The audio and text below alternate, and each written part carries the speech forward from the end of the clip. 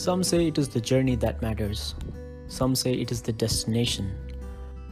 But what good a journey or destination be if it is not for the people you meet? People you meet while sharing a tuk-tuk, or when you're lost in a street, or those you meet in a hostel and later on become lifelong friends.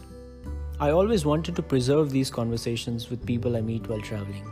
My friend says that if you're still in touch with those you meet while traveling, you have preserved the most valuable souvenir.